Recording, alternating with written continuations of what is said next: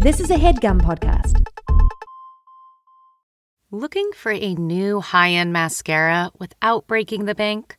The new L'Oreal Paris Panorama Mascara gives you a high-end lash look in a premium gold luxe packaging. It's all about panoramic volume and fully fanned-out lashes.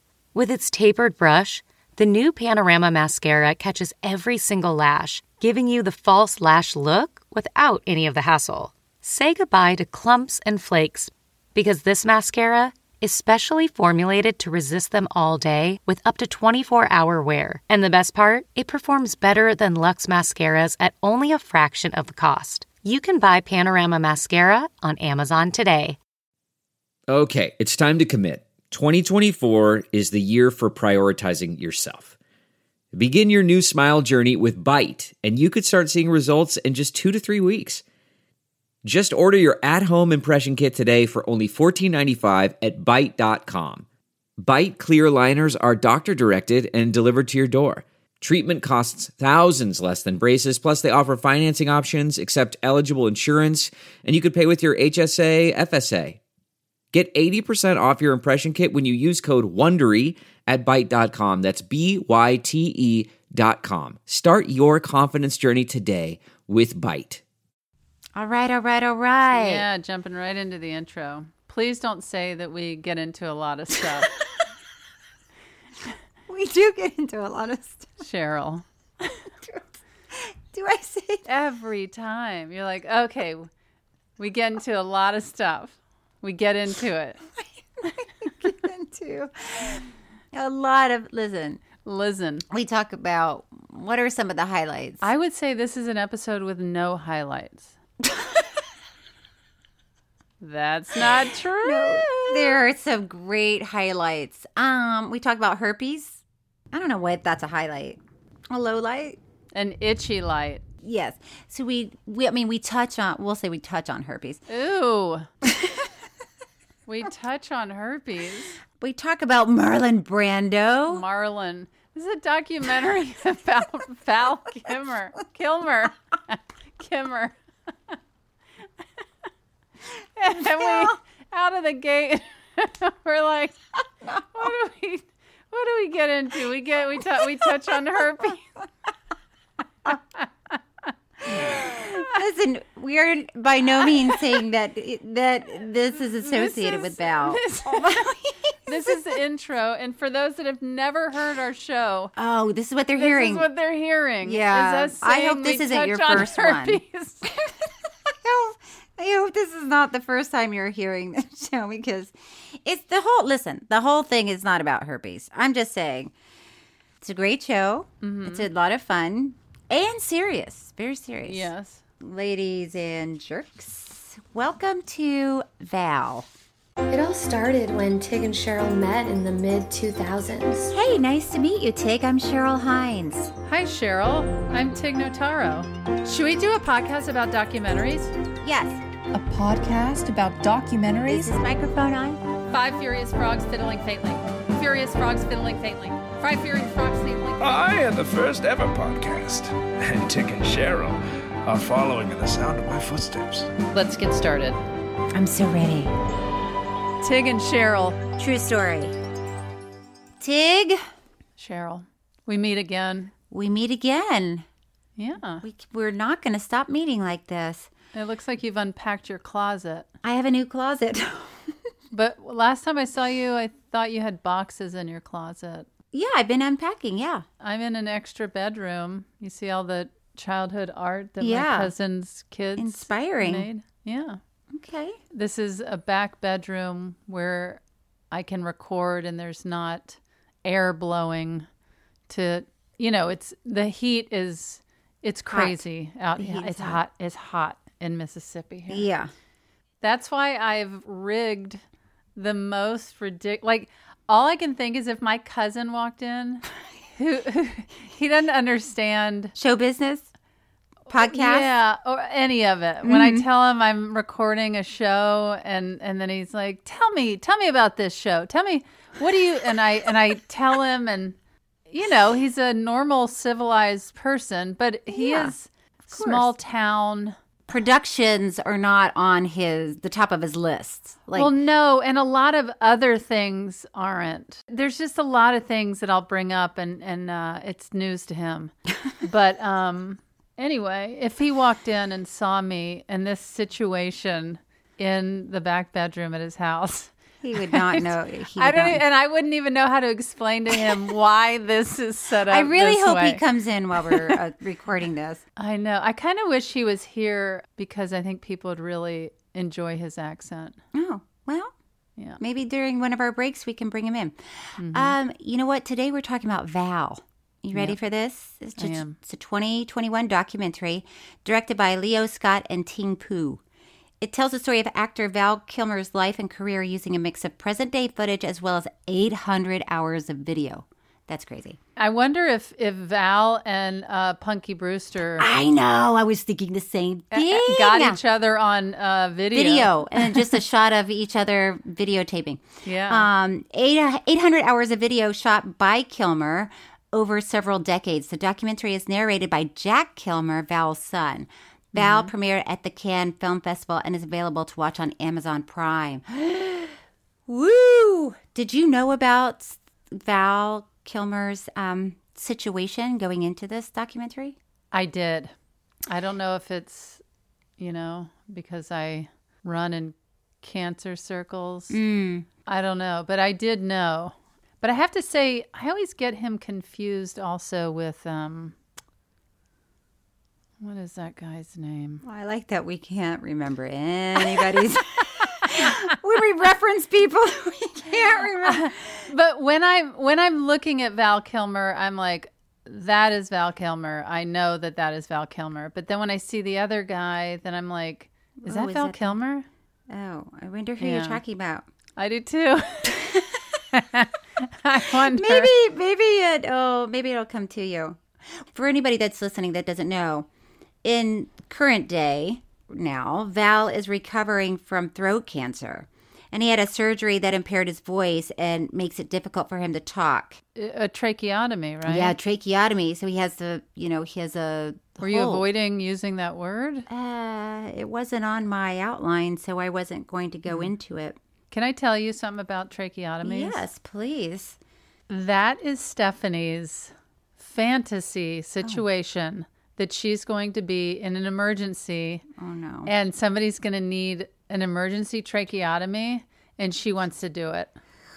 And how would she do it with a pen, a ballpoint pen? This is her plan. Yeah. Oh my God. I hope I'm not with her when there's like trouble on a plane or something. She just comes at me. Ooh, that's a good title for a movie, Trouble on a Plane. On a plane. And it's like, Stephanie, not yet. There's not even a problem yet. And you're coming at me with that thing. Yeah. I mean, do you think you could do it if there was... if it was life or death? Yeah. Let's say it was me, somebody that you care deeply about. I don't know that I would trust myself to know. Okay, but I'm gasping for air. And I need your help. Yeah. Oh, and you tried saying, the Heimlich maneuver. Okay, You've tried to reach your fingers down my throat. I don't know if I could. Could you do it? Would you? So you would just let me die? Well, I don't know that I would trust myself. I'm gonna die. Die. How do I? And a ballpoint pen is just sitting there. Just like calling my name, and I'm like, I guess I'll give it one hard poke. Yeah. Okay. Would you do it? Would you do it? I would. I'd turn my head. And you. And I just hope I got the right area. But you have to take the ink out. You have to take the ink out. Ink out, and then you have the little tube that would stay in to clear the air. I don't trust myself. What if it was somebody you cared more about than me? Yeah, I'd definitely do it. No, I just don't know that I would be in the state of mind and have the confidence that I would be like, great. See, I feel like you have the personality where that would be like, get where ready, you'd I'm be doing like, it. Where you're had just to do like, it. I have to do this. Here's a ballpoint pen. Tig can't breathe. Out I'm the going ink in. goes. I'm going in. All right, I'm going to make a commitment right now that I will go for it. But I don't want anybody coming at me later like, what were you thinking? She was in her last moment. You made it worse by jabbing her? Well, now that we've had this conversation, it would have been a humorous thing because I'd be like, oh my gosh, she is going for it. I would be thinking it because I'd be choking, and then I see it would coming at you. Yeah, so I would be amused. I'd be like, wow, she decided to do it. Okay, so we're making a pact right now. Yes, in an emergency. And I wouldn't do it for you, though. Oh, wait, why wouldn't you do it for me? Well, I get queasy. I thought you just said you'd do it. That's why I said I'd do it for you. You don't think I'm going to get queasy? I didn't specify that I'd do it for you. I said I would do it. Somebody else. Yeah. Why won't you do it for me? See, I do think Stephanie would prematurely. Yeah, that's what I'm saying. Because she's so excited. She cannot wait for her moment to shine. Oh, do you have one of those moments in an emergency where you think, okay, I want to be able... I think the one thing I would be good at, and this is one thing that I know, is in an emergency, if there's a crowd of people, you look at one person, you make eye contact, and you point to them and you say, you call 911. You don't just yell out, somebody call 911, because then people think that everybody else is doing it. But at least you can't wait to do that? Why don't you call 911, Because Cheryl? I'm busy tending to your tracheotomy. Oh, I see. Or Heimlich or whatever I'm trying to do. Yeah. Oh, okay. I Why didn't realize do you have you were one the that one you can't wait to try out? You know, oddly, this just happened. I think there was somebody I read in the news, some famous person, their father had a heart attack when they were driving. And they were able to get the car over to the side of the road, or their dad died while he was driving, something like that. Oh my God. And so I've kind of had moments where I've thought, yeah, okay, I'm ready. I can get in there. Yeah. And sit on the lap of the dead person. Oh God. I guess. See, this is like my sister-in-law, Mary, who is listening. I know she's listening. Hey, Mary, hey. Hey, Mary, hey. Mary is always like, what's the worst thing that could happen in this moment? And then she looks around and then she figures out what she would do. You know, if you're driving and the door flew open and then you fell out on the highway, or, if you're swimming and an alligator gets you, she's always trying to stay one step ahead of the universe. Here's what I'm going to do if that happens. Mm-hmm. It's like, Mary, just have a little wine and relax. You know what I mean? Yeah, Mary, chill out. Mary, relax. Okay, shall we talk about Val? Yes, that's why we're here. Yes, so Val. And Val, if you're listening, hey, Val, hey. Hey, Val, hey. Hey, Val, hey. I will say this about the documentary. I really enjoyed it, and it was so interesting seeing the footage that he shot. Didn't you find that fascinating? Yeah, and I really loved the footage that his brother filmed when they were little. Yeah. That was a curveball I wasn't ready for. Mm-hmm. I mean, I don't want to spill beans. I know you. Well, I mean, I think this whole thing is a big bean. A bean spiller. Mm-hmm. Well, when his brother died, I wasn't expecting that. Were you? No, I had no idea. So he shows films that his brother, that he would make with his two brothers, Wesley and Mark, and they made these cute films, the three of them. Yeah. And when it was teeing up the moment when his brother, it was that moment that's getting away from you, and then you're kind of realizing what's happening, and I was like, oh no, is he going to die? I know, because you were so excited I was so immersed. See them. Yeah, it was so cute. And it really... it was painful. Yeah, it was really painful, and it really, had a big effect on Val. And so, yeah, it was really sad when we found out that his brother died. His brother, Wesley, had an epileptic fit and drowned in the family's jacuzzi. Oh, God, when he was 15. So they were young, these guys. Yeah. I don't know. It's like, I think about my sons. I mean, they do everything together.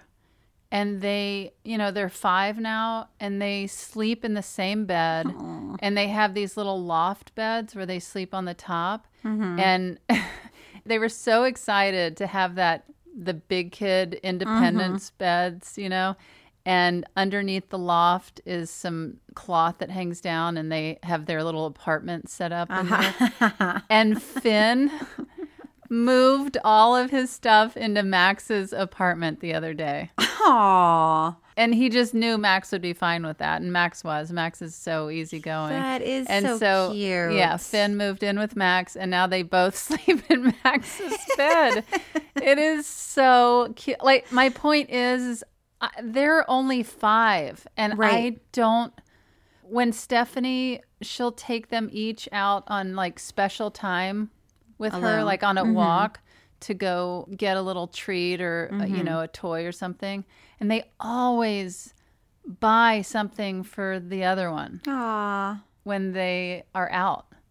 I mean, they have their little arguments and stuff, but in general, they really love each other. And I just don't know how people come back from this and how intense. I just really feel for him. And when I was watching this documentary, all I could think about was, oh my gosh, if one of them lost the other, it's so impactful. And you could look back and be like, oh, well, they weren't that old, you know, they probably forgot or moved on or, you know, and it's like, no. I was thinking about your boys when we were watching Three Identical Strangers, because that was also intense about, you know, separating twins and triplets. It's so sad. Well, apparently Val's father, Eugene, was like devastated, and he said in this documentary, he said that he was really never the same. But it was interesting too that Val's mom was a Christian Scientist. Interesting. Why? Well, because it's such a different way of seeing the world and approaching the world than the norm. Being spiritual and not wanting to use medication or doctors or hospitals, that sort of thing. Just knowing, just trying to use the energy of prayer. You know, it's a different way to be raised, right? Yeah. They bought Roy Rogers Ranch. I love that. And then they turned it into... I feel like that's something... turned it into a movie set. Yeah, I feel like that's something where if that presented itself in my life, I would be like, Stephanie, we have to buy Roy Rogers Ranch. That would... And I feel like she would be like, that's so fun. Yeah, let's do it. Let's do it. Yeah. We definitely need to live there. I love that. We were big Roy Rogers fans at my house. Oh, were you? That's sweet. No. Oh, okay. Sorry. No, as a matter of fact, I really to this day don't really. I don't want to say I don't know who Roy Rogers is because you're gonna come at me. Roy Rogers and Dale Evans. Did they do cowboy movies? They would sing "Happy Trails" at the end of the show. Was it a Western show? Yeah. Was it a sketch show? Let's move on. Okay, we're going to move on. I thought we could share a moment of... But I think there's a drink called a Roy Rogers. That's how I know it. I know for sure there is. Oh, what's in the Roy Rogers? It doesn't have alcohol. It's like a Shirley Temple, but for boys. Guys. Am I right? Yes. Listen, why don't we give our listeners a break from us and come back and we will... figure out what is in Roy Rogers. Happy trails to you until we meet again. Happy trails.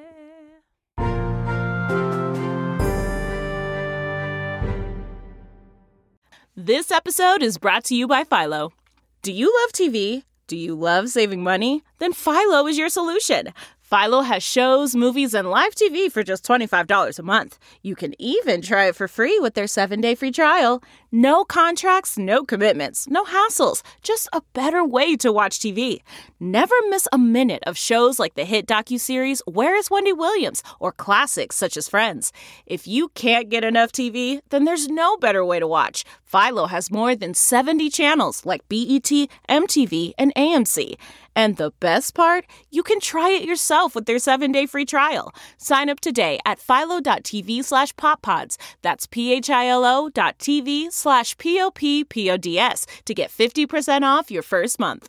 Delve into the shadows of the mind with Sleeping Dogs, a gripping murder mystery starring Academy Award winner Russell Crowe. Now available on digital.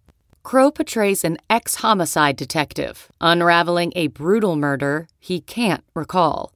Uncovering secrets from his past, he learns a chilling truth. It's best to let sleeping dogs lie. Visit sleepingdogsmovie.com/Wondery to watch Sleeping Dogs, now on digital. That's sleepingdogsmovie.com/Wondery.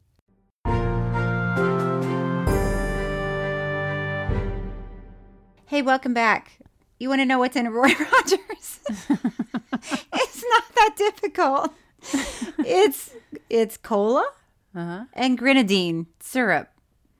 And then you put a cherry in it. Yeah, it's the same thing. It's just called a Roy Rogers, right? Yeah, but a Shirley Temple is like, it's lighter. It's got, ginger ale. Oh, okay. And grenadine. Okay. Big difference there. But can I just say, at the beginning of this film, there's an opening shot where we see a home video of Val Kilmer and Tom Cruise like goofing around. Oh, yeah. I never say goofing. I'm just reading this. It says goofing. By the way, I want to thank you for saying Val's last name this far into the podcast episode. Well, in case anybody's just joining us, we're talking about Val Kilmer. And they were on the set of Top Gun. And they had these Moore cigarettes. Remember, did they even make My those? mother used to smoke those. Moore. And he was doing like a funny takeoff of Moore. And he's like, we want more booze. We want more wine. We want more sex. We want more herpes. And I was like, I've never heard anybody want more herpes. Yeah, usually the order is less of this, please. Yeah. Could somebody take some of this off my plate? I like that for him. That was a real badge of honor. Yeah. It's like, if you've got herpes, you're getting some. My mother used to smoke filterless Pall Malls. Oh. And then she started smoking more cigarettes. Were they skinny? No. Yeah. Yeah. Yeah, they're skinny, long. Yeah, they were longer than most. Yeah, a little thinner, a little longer.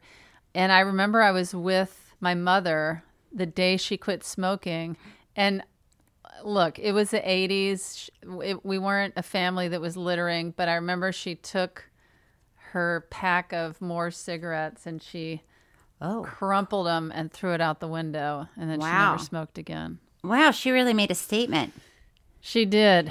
At the expense of our environment, but still, it was dramatic. My mother is to blame for everything that's going down. It was dramatic. Do you want to hear some of Val's voice? Yes. You want to hear? Okay, why don't we hear a little bit of Jack? Jack is his son that's reading, and I'm assuming, right, that Val wrote all of the words that he was reading. We are assuming because we're certainly not going to look it up, right? I definitely don't have time to Google something like that. Okay, here's Jack. Here's Jack introducing. My name is Val Kilmer. I've lived a magical life, and I've captured quite a bit of it.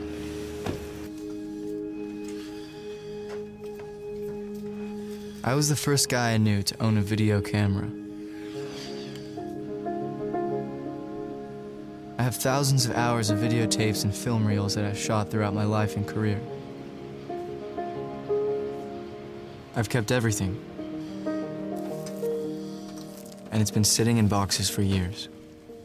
So that's Jack. By the way, what do you do with all the stuff that you keep? I mean, that sounded so stressful to me. All the videotapes. Ugh.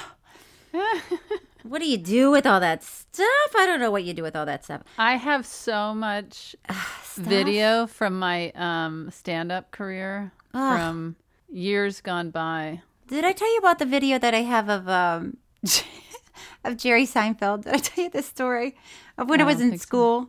I know, it always comes back to me bragging about my college years. I'm sure bragging about having an education. Well, I was studying. You went to beauty school with Jerry Seinfeld? Jerry was great at perms. No, after beauty school, and I was studying television production, and Jerry Seinfeld was coming to UCF to do our homecoming, entertainment. And I got an interview with Jerry. So I was going to interview him. And I was so excited. And we only had one camera. Did I tell you this? No. Oh, yeah. Oh, Thomas she did? says yes. Oh my gosh. Yeah, I'm not going to. Then let's just cut the whole thing. Please tell me again. It's all new to me. No, we can't. It doesn't sound remotely familiar. Please. Okay. I did the whole interview, camera on him, let him go, and did the whole interview, camera on me, and I'm laughing at nothing. Okay. So anyway. Wait, what? Oh my God, Tig, we've already told this story. Tell it a third time. No. What happened? No, but truly, what happened? Okay. So I wanted a close-up of Jerry, but the only way to get a close-up of Jerry was to have a close-up of Jerry the whole time, which means I was not in the shot.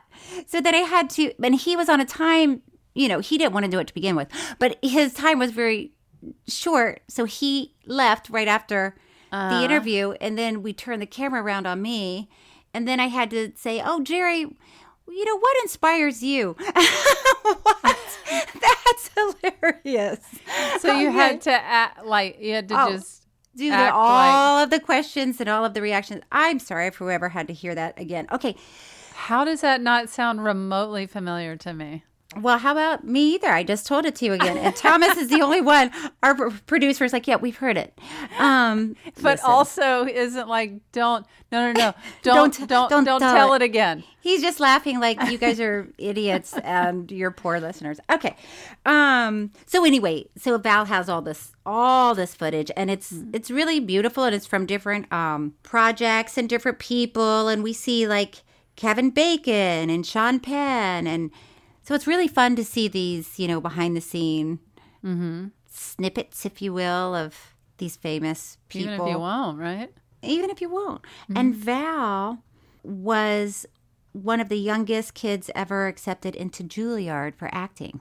Wow. So that was interesting. He takes it very seriously. He's a very serious actor. He is. He's very serious. And when I was watching him, it was making me realize how not serious I am. I really appreciate when people are, though, because I identify as a stand-up comedian, and I get these wonderful opportunities sometimes to act, and I try to do a good job. Of course. But you don't stay in character for the 8 months that you're shooting. Well, no, I've stayed in character for 50 years. Oh, hey. And so, hey. But yeah, there's not a huge fluctuation in my characters. But so you don't immerse yourself into the character of Joan. I am immersed, but it's just, still just a just different shade of you. Yeah. When James Lipton was interviewing him, and just which by the way, I loved that show, even though I didn't follow what a lot of the actors were doing. Anytime I saw that show, I just really enjoyed it. Yeah, it was interesting. Yeah, it was really interesting. But watching Val respond to these questions or whatever I saw, I was like, God, I wish I was like that. I wish I gave more thought to what I was doing. Oh, you know what? One of the best things in this documentary, I thought anyway, is during that scene when he's talking to James Lipton, and James Lipton always asks the person, when you get to the pearly gates, what do you hope God says? Yeah. And he said something like, I've had a dream about this, and when I get there, she opens the door and he doesn't say envelops me. He says envelopes me or something. It was a very different way of saying envelop, I thought. But I love that he said God's she. A lady. Yeah. Yeah. Which makes sense. What if God was one of us? No, that's not it. That's not the one. Oh, no. That's not. There is one. No, there is one. Where, what if God is a lady? What is it called? Yeah. It's something like that. we really came so razor sharp for today. Oh my gosh. Cheryl, let's give our listeners another break from us, and then we'll come back and we will hear Val's voice. Okay, great.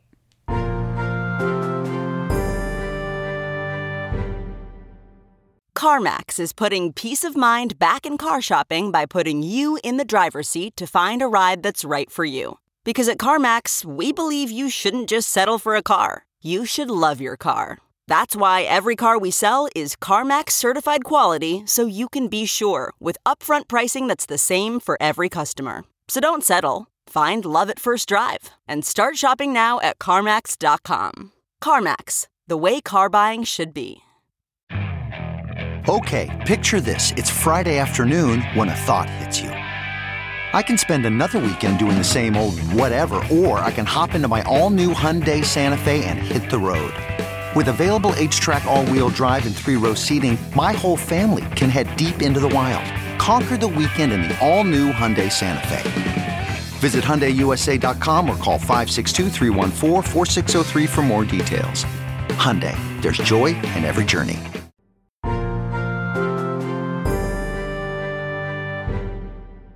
What if God was one? All right, we are back, and let's have a listen to our friend Val. If I have lived my life and exploited all your responses, but what is part of the profound sadness is that I know it's incomplete. What if we never went back to our podcast? And just left it there? Well, no, just like let him continue talking. Oh, just listen to the rest of the film. Yeah. Yeah, it's hard. It's really hard to, switch gears and listen to him speak like that, because that was the first time I've heard him sound like that. So it takes a minute. And he says in this documentary too that he says it probably sounds more painful than it is. Yeah. He said that he's actually doing well, right? And that that the voice just kind of will throw people off. Yeah. Because he actually feels good, right? Yeah. That was my takeaway. And then he fell in love with actress Joanne. He saw her on Broadway, right? Wally. On Broadway. He was cast in a... Wally Whaley. Once again, it would be great if we found this out before. It doesn't matter. We don't have that kind of time, Cheryl. In 1984... Val was cast in Top Secret, an over-the-top rock musical spy thriller parody. So wait, I'm sorry. He was in Top Secret and Top Gun? Mm-hmm. Wow. Yeah, two tops. And his parents got divorced, and his mom... Oh, that was the other thing. Well, I'm really going out of order here. Who cares? But what? But Gladys, his mom, left his dad when Val was 8. And his dad got custody of the kids. Mm-hmm. I found that interesting. And then... Why? Because a man was caring for children? I find that hard to believe a man could care for children. Well, especially back then. It was just like, I don't know, custody battles were really... Remember Kramer versus Kramer? I didn't see it. Tig, okay... What? Roy Rogers is nothing compared to Kramer versus Kramer. Okay, Kramer versus Kramer? I want to see it. I've been meaning to see it. Oh my gosh. Okay, you have to see it. I would love to see it. So anyway, jumping back ahead, he marries Joanne, and what's her last name? Wally. Whaley. What do you think it is? How do you think you say it? It's W-H-A... There's no way for us to know. L-E-Y. It was only said in the documentary. But he saw her perform you know. And like was smitten years ago. Yes, smitten. And then worked with her. Yeah. And was re-smitten. Yeah, and then married. And then he decided that he really wanted them to move to New Mexico, so she moved to New Mexico. And he was really determined to put himself out there, and he wanted to work for Kubrick or Scorsese, and he would make his own video auditions, which back then I'm sure people were not doing. I'm sure. I mean, it was, again, one of those moments where I'm like, man, me and Val, huh? He goes the extra mile, and you're like, whoa. You won't even drive across the town. You're like, no, I'm not driving to the valley. Yeah, he's, when he's like living that character, and then he's doing the video. But that's what I also loved in this movie was after Batman, after what? Spelling mean. You think people don't know he was Batman? Well, I think they don't know what happened after Batman. Now I'm making it sound like something major happened. Well, I think something major happened after Batman, which was one of my favorite parts of the movie, is that he turned down doing the sequel, and then he did this other movie where he got to do like 10 different characters, and he was so excited to do that. Yeah. And it didn't, it didn't take off. It wasn't. It didn't go. There was no Batman. But it was that awesome. He was being true to himself as an artist. I loved it. Well, because he felt like Batman, he was way too constricted. He hated that in the suit. Costume. He could barely talk. He couldn't hear people because the bat ears covered his real ears. And then people stopped talking to him, he said, because he couldn't hear them anyway. And he hated it because he felt like he was not really acting. He was just like a prop. But, see, we're jumping around. But he did also audition for The Doors to play Jim Morrison. And he did get that role. And then he said for a year, he walked around like Jim Morrison in his home singing, studying all of the videos of Jim Morrison, and he said he drove his wife crazy. I mean, I'm sorry. That would drive me nut fucking balls. Yeah, I don't know what I would do if Stephanie was acting like Jim Morrison. Like 24/7 for a year. Yeah. And you've got the kids, and you're like, hey, it's dinner time. Break on through, do the other side. Something like that. It would be. It reminds me of what's his name that played Lincoln. Once again, we're really having a hard time with names today. Anyway, he also stays in character and was very serious. I'm gonna stop. Daniel Day-Lewis. Yes, Thomas says. Daniel Day-Lewis. Yes, Daniel Day-Lewis. Yeah, and wanted to be called Mr. President on set. Doesn't matter. Point is, people take it very seriously. But is that too seriously? Is the question. I mean, I feel like it is. It's going a little. Yeah. It goes a little. It's like, whoa. You still need to take out the trash, Batman. You know what I mean? People still have stuff to do. Jim Morrison. Hey, Jim Morrison, you still got to take out the trash. Hey, Jim Morrison, hey. But there's an appreciation for it because I do appreciate people that can really, I mean, have you ever taken acting as seriously as these people? No, I mean, I've never stayed. I mean, I guess I could look at your IMDb and.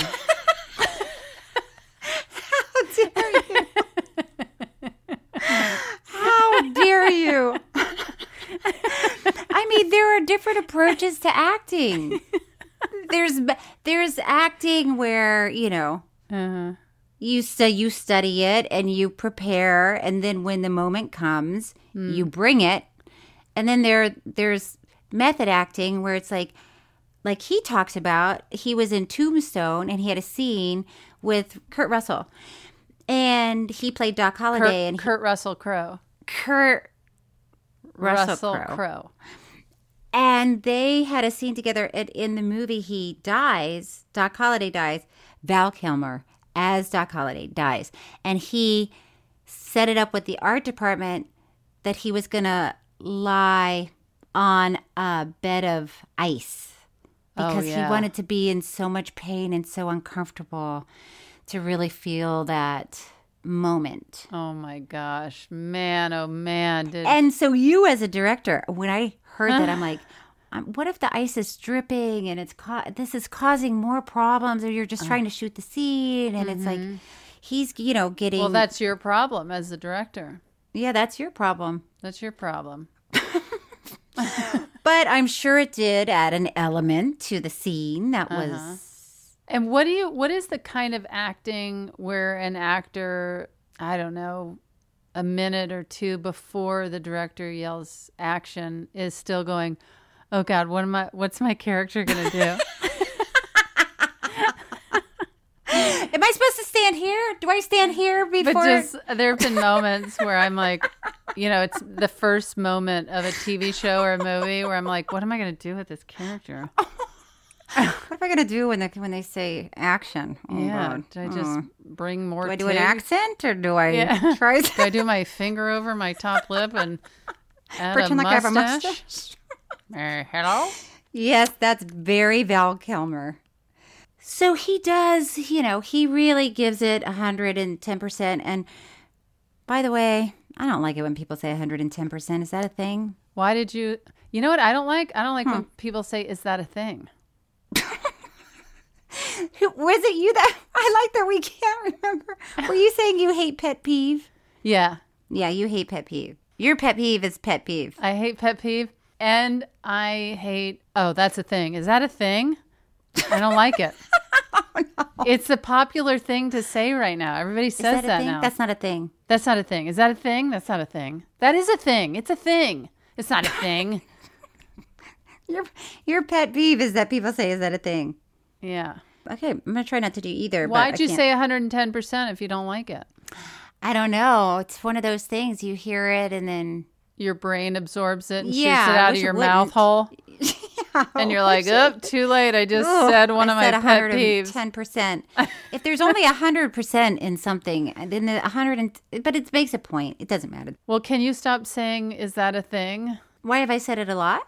No, you just said it. But I don't mind it. I know, but I'm the one that has to hear it.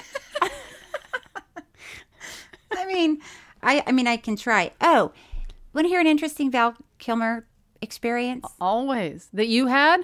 Yeah. Do you know him? Well, I'm about to tell you. Well, I clearly can't wait. Tell me. My brush with Val. Well, I'm good friends with Will Forte because we were in the Groundlings.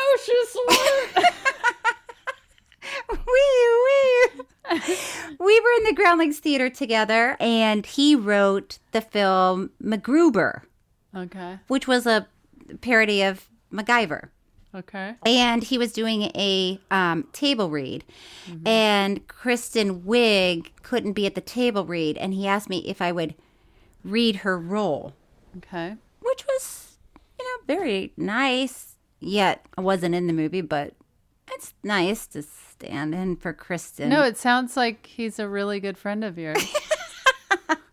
But anyway, at the table read, I sat between Lorne Michaels and Val Kilmer. And Val was very sweet. I really liked him. He seemed very down to earth and cool, even though I had heard that he was difficult. Oh, you had? But I didn't experience it that way. And I've heard that you're difficult. I have. On set that I'm difficult? Oh, by whom? And what did you hear? That's not true. I have heard. Wow, you're confident that you're not. I'm so confident about this one because I am like, go ahead. What have you heard? I've just heard that you are someone to not cross.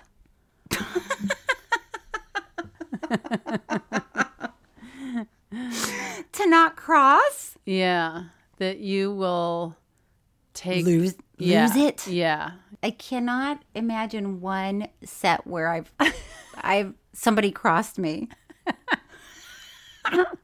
I mean, have you really heard this, or is this your something you're?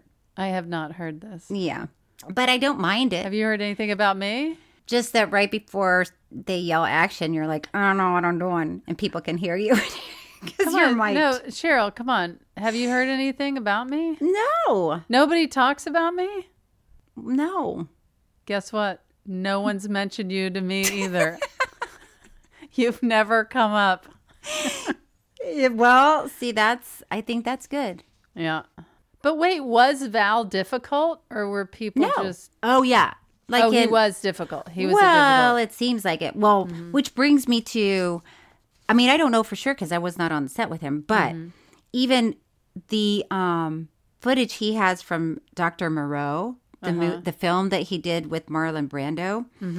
Remember the scene in this documentary where he's filming the director trying to get Val to rehearse, and he's like, "Could you turn the video camera off?" And Val's like, "No, because I want to witness to this." And the director's like, "Well, we need to rehearse." And he's like, "No, I'm not going to turn this off because I don't trust you." It's just a lot of that back and forth, which I find fascinating. Yeah. I mean, how would you deal? I mean, you've directed a movie. I've directed a movie. What if you were I mean, what do you do? You can't, I mean, there's no point in fighting with someone. I would say just keep rolling. I hope you enjoy it. Do you feel like an actor kind of has the control? Well, yeah. Do you? What do you think? Because they're the face on all of the footage. That's the face. So if that person quits, where are you? Then what happens tomorrow? Yeah. What are you shooting? Right. Although, so even on was it Dr. Moreau or is it Mr.? I never saw the movie. Wait, is it Mr.? Doctor. There's no way to know. On Dr. Moreau, it would make Val crazy because apparently, I mean, Marlon Brando in that movie was, what's the word? His name's Marlon. Marlon. When you just isolate his name, and say Marlon, it sounds like the fish. It just doesn't feel as cool as Marlon Brando. Yeah, you have to say the whole name. Yeah, when you just say, "Oh yeah, I really look up to Marlon." You know what I mean? You have to say Marlon Brando. Yeah, Marlon, it does not carry much weight, if you will. It's kind of like Walter Disney. You know? This is my friend Walter Disney. This is Walter. This is my friend Walter. This is Walter Disney. Walter meet Marlon. It doesn't sound iconic of a meeting. No, it really doesn't. Well, okay, guys, we want to keep it down. We don't want to interrupt Walter and Marlon. They're talking. So Marlon Brando was, this was towards the end of It didn't seem like he was in his prime. He was not in his prime. No, I would say he was not fit as a fiddle. No. And I think he was also having some issues on set. And so he was maybe difficult. So this director would dress somebody else up. Like Marlon Brando and sort of wheel this guy out. And then Val Kilmer was like, "Wait a second, that's not Marlon." And then he's like, "What's your name?" And whatever the guy's name was, Fred. Bill. Yeah. And he's like, "Okay." But, it just seemed like a real circus. I mean, how do you get to that point in your career?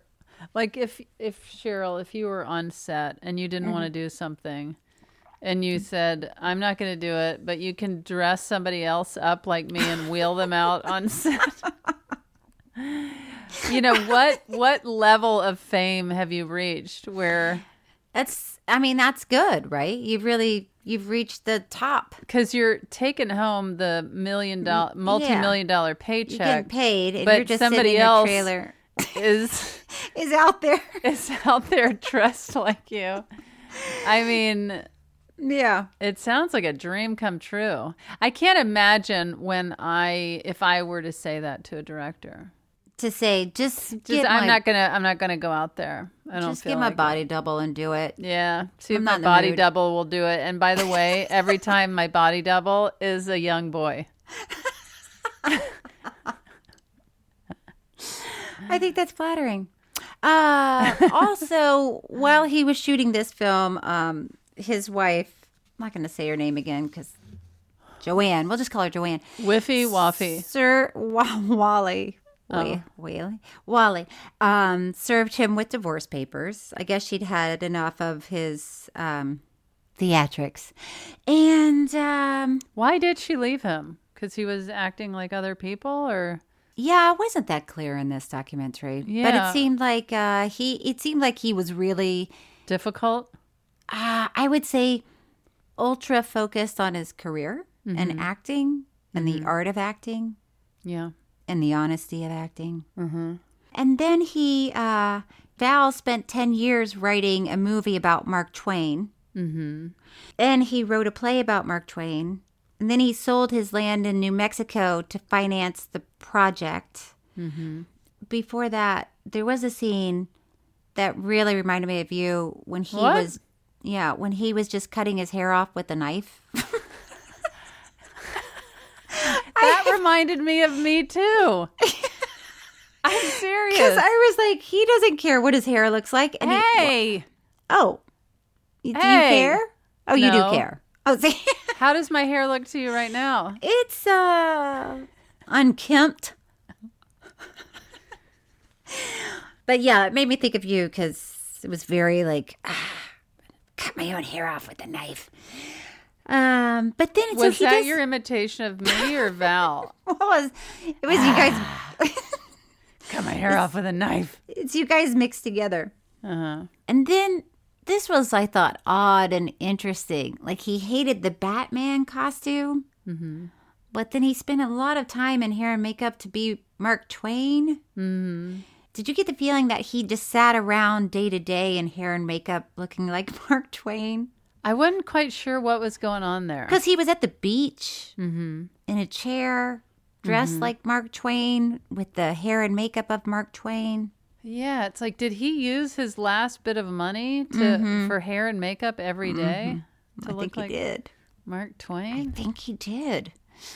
I mean, and from the clips that we saw, it was very impressive. Mm-hmm. He went on the road to try to raise money for the movie Mark Twain. Where did all of his money go? Well, his dad.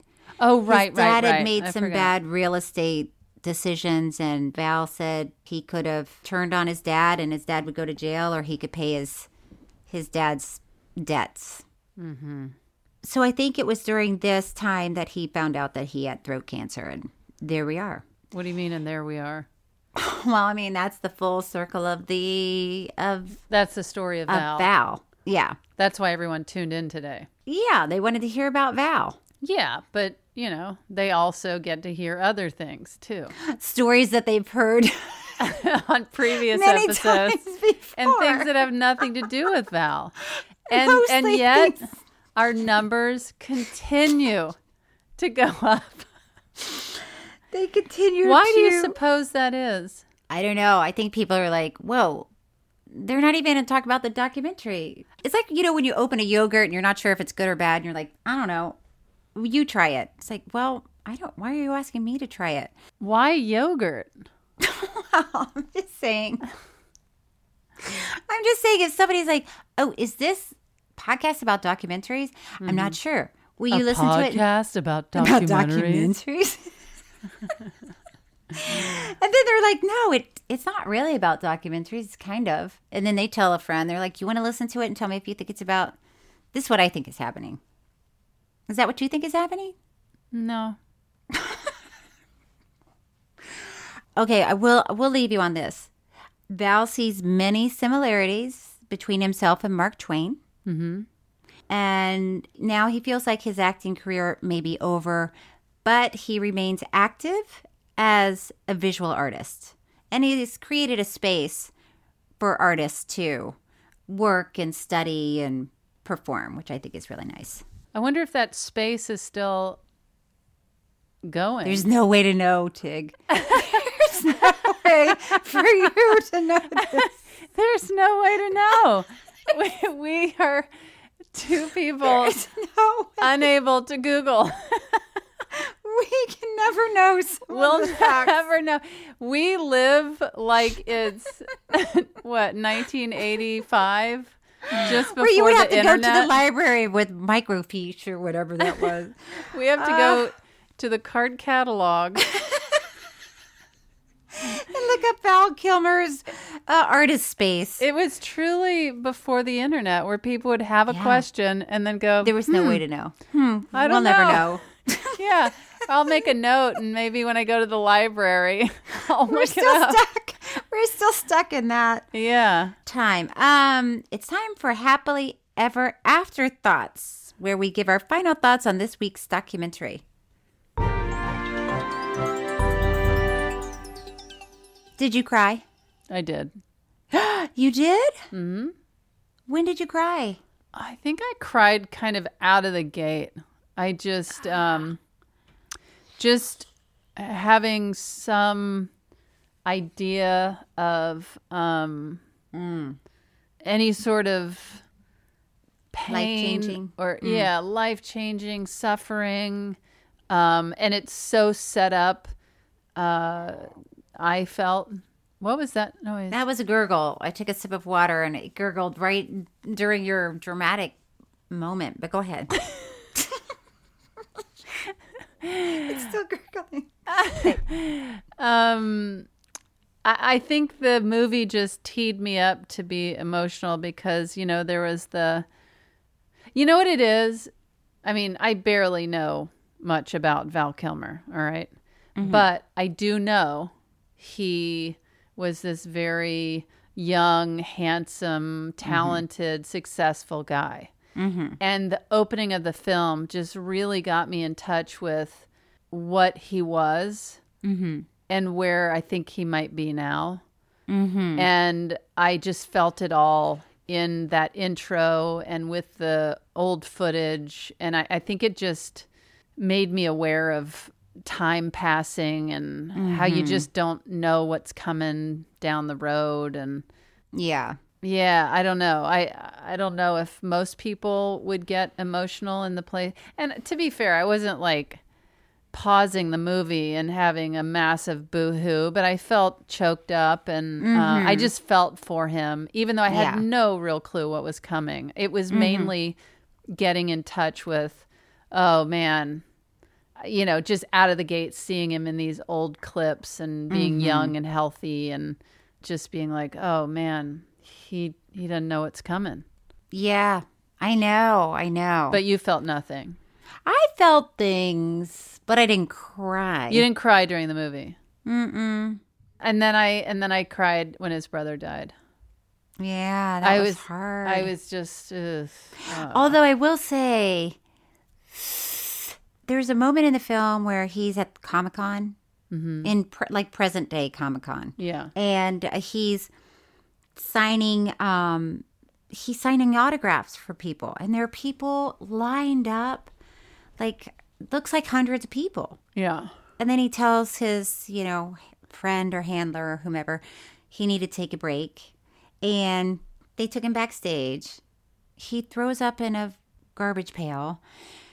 And then they put him in a wheelchair with a blanket over him and wheel him. You think they're wheeling him out. And they wheeled him back to the table to sign. Why did he throw up? He's probably suffering more than he's letting on. So that moment was sad and sweet because I feel like he went back out there for all those fans. Why did he put a blanket on his head?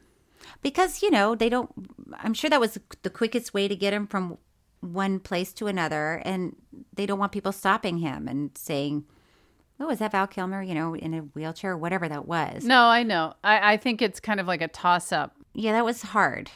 I got choked up, but I didn't as you say, boo-hoo. No need to mock me. Who were you attracted to? This is a tough one. Why? Well, because is it bad to say? I don't know. I'm not even going to say it. What? What? Is it bad to say what? How there have been times when we're attracted to so-and-so and they're younger years who were attracted to, you know, so it's hard. So you're saying you were attracted to him when he was younger? I didn't say that. Feels I'm like going to say you Tom were. Cruise. I'm going to say Tom Cruise. Who were you attracted to? His wife, Wally Whaley. Wally Whaley. Whaley. Wally. Her name is Joanne. Ollie Oxen. Joanne. Wally? Whaley. Wally. Well, Whaley. let's say Wally. All right. Well, I enjoyed that. What? I just wanted to let you know I enjoyed it. You enjoyed what? I enjoyed the documentary. Oh, yeah, me too. I felt very immersed in it. I felt Oh, like me I was too. very much in his Oh, I was world. yes. And I kind of had moments where I would come out of it and be like, oh, I'm supposed to be watching it. This isn't my reality or world. And the same. I was really taken with it. Mm-hmm. And then I thought, oh my God, I'm supposed to be watching this for the podcast. I'm going to have to talk about who I'm attracted to. This is ridiculous. But yeah, it's a good one. It's a good one. And Val, we wish you all the best, and we're here for you. And hey, Val, hey. Would you like to hear some true fan mail before we go? Yes, please. Okay. By the way, next week is our 50th episode. We'll be watching March of the Penguins. Were you going to say 50th anniversary? Mm-hmm. Yeah. It's our 50th episode, and we'll be watching March of the Penguins, which you can watch on Amazon Prime. And you can buy True Story merch at podswag.com/truestory. Okay, so you want to hear some true fan mail? Yes, please. Abby H. writes, when I was a kid in the 70s, a Baptist church came around and invited me to their youth church. My mom said it was okay, and they picked me up in a van. Ooh.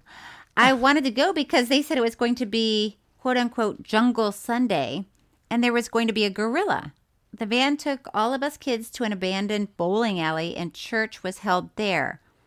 The preacher, a Vietnam vet, greeted everyone as we came in and told the girls that they were going to turn into bad women for wearing makeup and wearing dresses that were too short. Sunday school for my age group was in the shoe rental booth, where I had to kneel in front of everyone and ask for Jesus' forgiveness, and I didn't understand what I had done wrong. At the end of 4 hours of church, we went outside, and a guy in a gorilla suit handed out double bubble, really hard bubble gum. The people continued to pick me up every Sunday in the van, and I was sure my life was over, and I was going to be left behind during the rapture. I didn't know how to say what I was going through until I invited my granny to come, and she's the one who saved me. I can imagine what those Jesus Camp kids went through. I'm a practicing Buddhist now because all I know about the Bible is the rapture. Whoa. That's a lot. That is a lot. Abby H. Or as you would say, is that a thing? That's a thing. Is that a thing? What does it have to do with a person in a gorilla suit? And why did Abby have to pray in the shoe rental booth? People trying to find different ways to torture kids in the name of religion. Abby, I'm glad you made it out. Yeah. Thank goodness for your grandmother. Thank goodness. I didn't want to say thank God because I don't want to stir the pot. Pot stirred. Consider the pot stirred. Listen, we love reading your messages, comments, and reviews. Keep letting us know what you think about the docs and leave us a review, and we might just read your responses on the show. Cheryl. Yeah? Should we do it again? Yeah, let's do it again. Tig and Cheryl, True Story is hosted by me, Cheryl Hines, and Tig Notaro. It's produced by Gabby Kovacic and Thomas Willett, audio engineered and edited by Thomas Willett, with music by David Sussin. Special thanks to Patrick McDonald and Stephanie Allen. Follow us on social media for updates, and review and rate True Story on Apple Podcasts. We really appreciate it. You can email us at tigandcheryltruestory@gmail.com.